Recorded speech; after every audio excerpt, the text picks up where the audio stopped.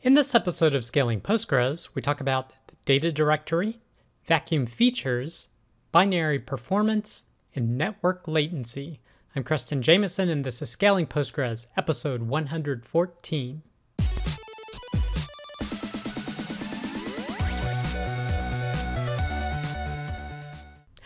All right. I hope you, your family, and coworkers continue to do well throughout these times.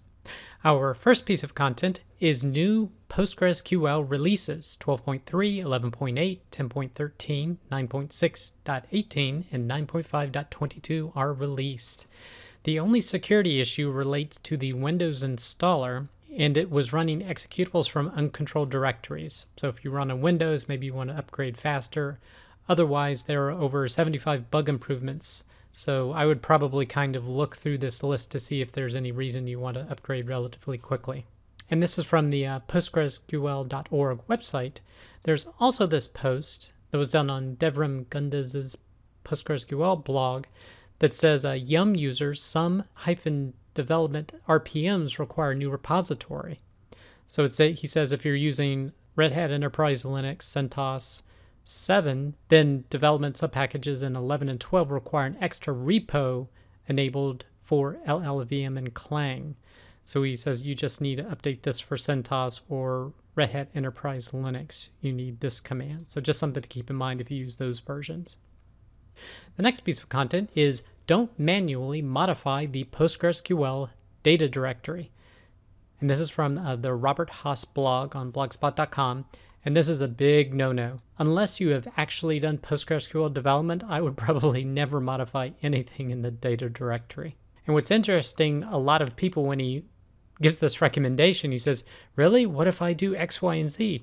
Don't do it. Just don't do it. And he says, in 100% of cases, my answer is that it's not safe.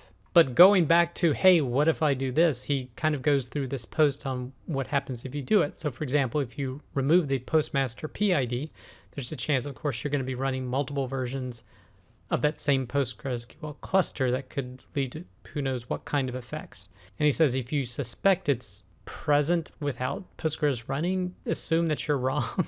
Because he says in his 20 or so years, he's never really seen it happen that way. So definitely something not to do. I think removing wall files is another big no-no, because people look, at least in older versions of PostgreSQL, the wall files were stored in the pgxlog directory. So people assume, hey, these are logs, I can delete them. No, they're part of the wall, and they've actually renamed it to pgwall in recent versions because you don't want to delete these because this helps with crash recovery and maintaining consistency of your database. And there's all sorts of ill effects he goes through that can happen here, but he says instead of removing files manually from pgwall, consider why the system is, say, keeping so many of these around. So he says maybe you have a failing archive recovery command. Maybe you're just not keeping up with a rate of wall generation. I've had like slow disks that could cause this type of thing. Do you have a existing replication slot or an orphan replication slot that is preventing the walls segments from being removed? Maybe you have long-running transactions, or maybe you have your max wall size or wall keeps segments are really high, preventing them being removed. So again, these are things you can fix without having to change things in the data directory.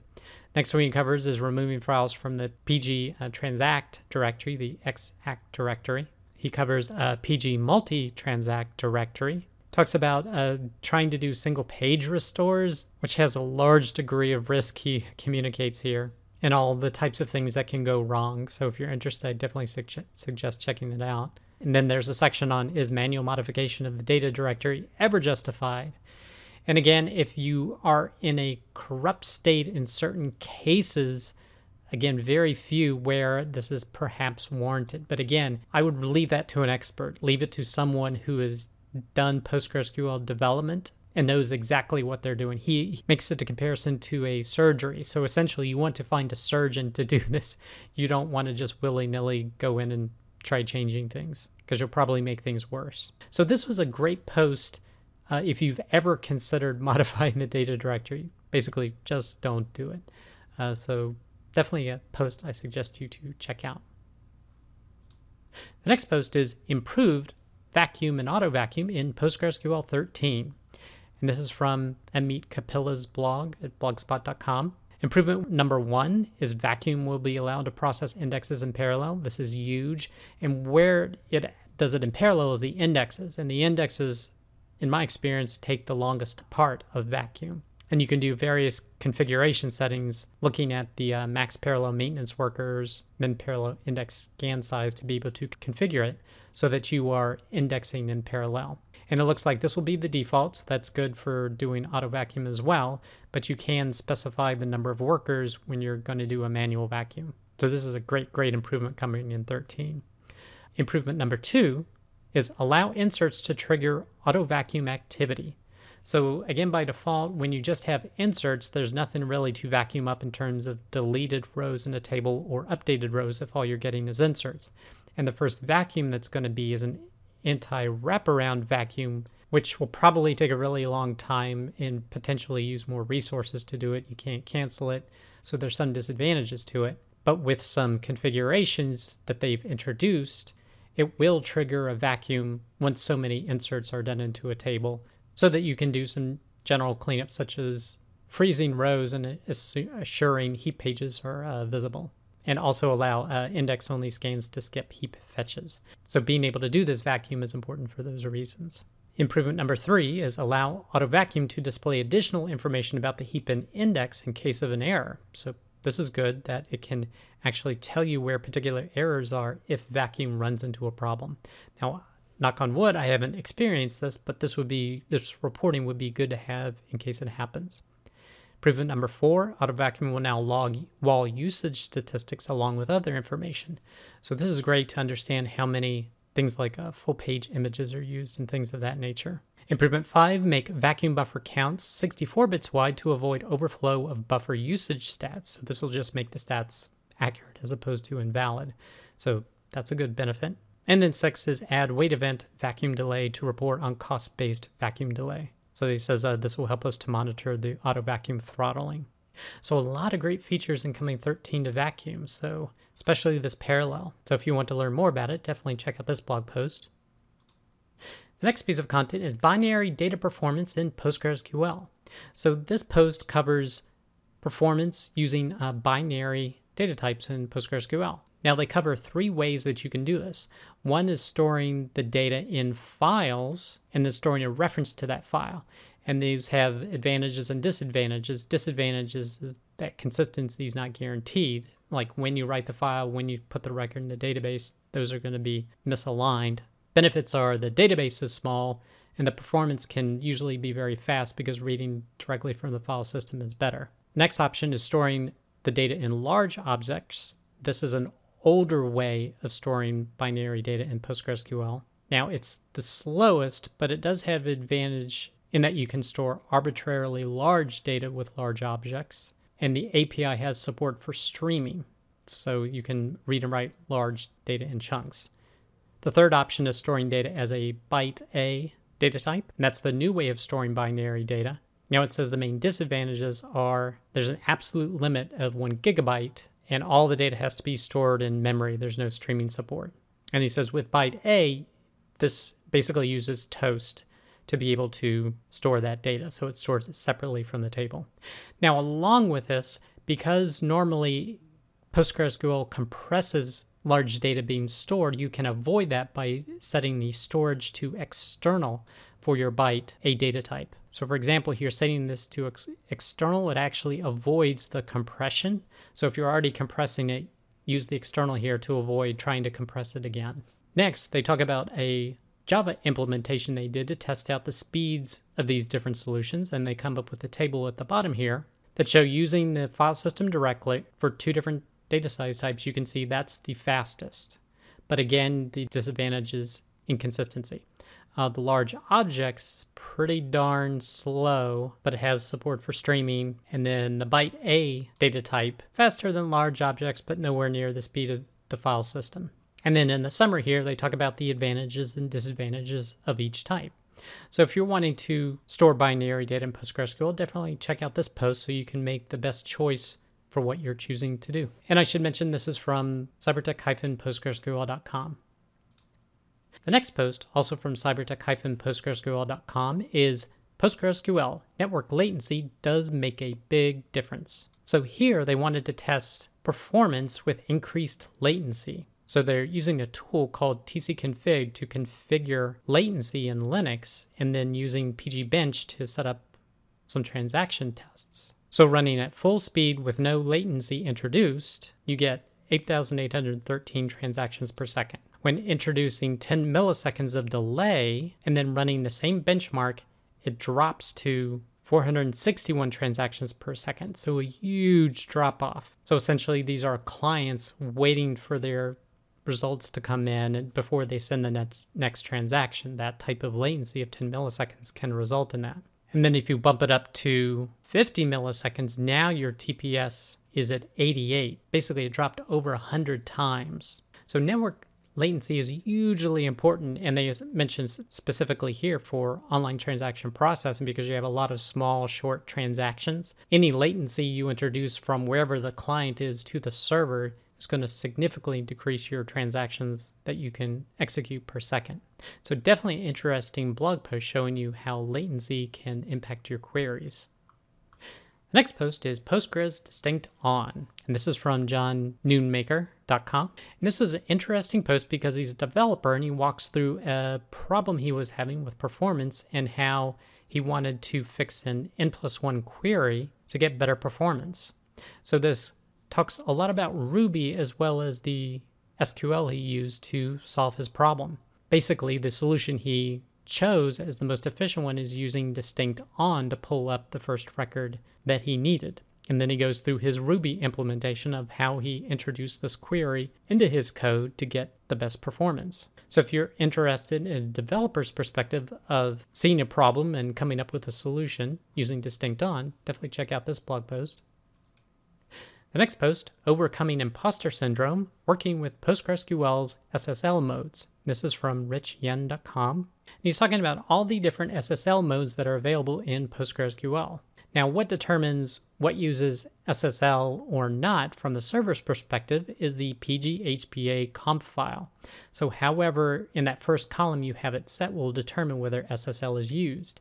Now, local uses a Unix domain socket, so it's not going to use any SSL at all. Using host, it could use SSL or it could not. Using host SSL, it only uses SSL, and then using host no SSL means don't use SSL with us.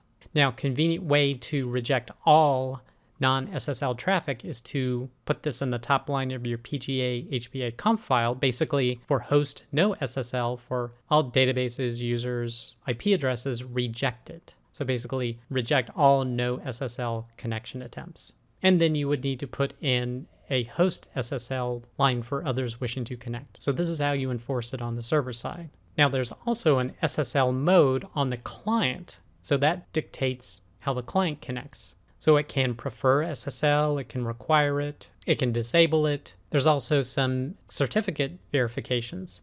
So here he goes through the different ones. So he's set up the server as described. It's rejecting all non-SSL. It's saying only use SSL with connecting with a password. The first attempt here where the SSL mode of a client was disabled, it rejects it. It won't work because the client has said, I don't want to use SSL, but the server says, no, I'm only going to use SSL, so the connection doesn't work. The connections are permitted through when the SSL mode is allow for the client. It works if it's preferred for the client, or it works if it's required. However, you'll notice that verify CA fails as whereas verify full fails. And this is where you're asking for the client to verify the certificate used by the server. So this will only work if you have set up and manually installed certificates on the server and the clients trust the certificate authority who signed those certificates. Verify CA basically means verify the CA who signed the certificate of the server you're using. Verify full means you're also verifying that the common name or the server alternative name that is in the certificate matches the database server that you're trying to connect to. So basically, this is the strongest way of verifying authenticity, that you're not connecting to a server that's not what you expect. So if you're wanting to learn more about these settings, definitely check out this post. The next piece of content is benefits of external key management system over the internal and how they could help securing PostgreSQL. So this is talking about the benefits of an external key management system. Now, why are we talking about this? This is because this organization, higo.ca, from this blog post, is working on a transparent data encryption feature. This is where data gets encrypted at rest by the PostgreSQL server. Now, in order to do that, they mentioned that encryption is relatively simple, but what is not is key management. So they're working on this transparent data encryption feature potentially for version 14, and they're talking about having some internal key management features for it, but they're going through and talking about this post from the benefits of an external key management feature. So if you're wanting to learn more about the benefits of this, you may want to check out this post from higoca.com. The next post, keep your libraries updated and nobody gets hurt. This is from secondquadrant.com. They're talking about the importance of keeping all your libraries up to date even when running PostgreSQL, because PostgreSQL relies on a number of libraries, and if those aren't kept up to date, you could run into problems and issues. And they go over not upgrading may give you a false sense of stability because things are fine and you may have a fear of upgrading, but eventually you're probably going to run into issues, and it's usually related to an old software version that hasn't been updated. So they go into some actual scenarios where, say, someone was using a PG dump, but then they discovered that it had a PG audit extension that hadn't been updated in more than a year, and it was resulting in an error when trying to restore the database. So that's a big issue. The next scenario they're talking about where they had a huge performance difference when trying to do a PostGIS query, and they tracked it down to an issue with an old glibc version. So once that was updated, the performance went back to normal. So it's basically communicating the importance of doing updates to your system, not just your PostgreSQL versions, but also the extra libraries that potentially PostgreSQL is using. The next post is multi-column partitioning, and this is from imbina-learnings at blogspot.com. And this is a way of partitioning tables using multiple columns, and I actually didn't know this was possible, where you can create a table and have different columns and looking in different ranges. So if you look at this here, it's like a range from 1 to 20 and from 110 to 200 and from 50 to 200. And this goes through all the possibilities and things to watch out for and how queries work when using multiple columns for your partitioning. Now, I haven't encountered a use case for this, but this was definitely an interesting blog post you may want to check out in case you have a use case for it. The next post is PG Badger, X-ray vision for your queries. This is from enterprisedb.com, and they're basically talking about using PG Badger to analyze your logs. And they go through some of the things you may want to additionally configure in postgresql.conf in order to make sure you're collecting the most information. And it shows you how to walk through and how you can use PG Badger to analyze your logs. So if you're interested in doing that, check out this blog post. The next post is key parameters and configuration for streaming replication in Postgres 12. So in this example, they're looking up setting up a primary server with 2 replicas, and you can choose to have them synchronous or not, and they're using replication slots. And they describe the settings that need to be made on the primary and the replicas. So if you're interested in setting this up for your system, you can check out this blog post, also from enterprisedb.com. The next post is fuzzy searching with PostgreSQL, and this is from a Dev2 website.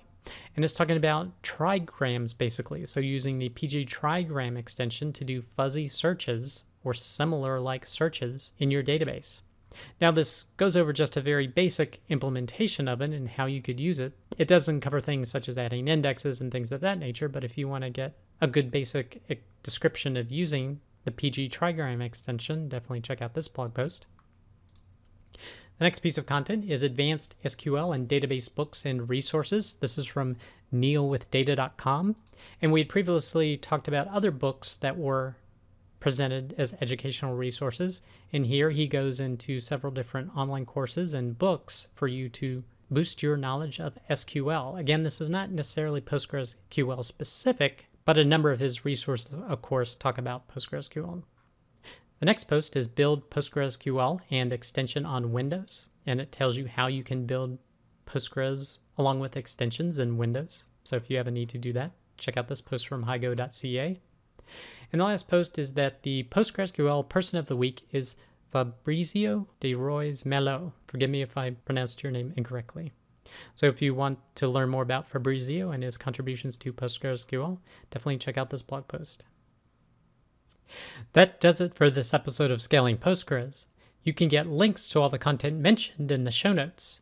Be sure to head over to scalingpostgres.com where you can sign up to receive weekly notifications of each episode, or you can subscribe via YouTube or iTunes. Thanks.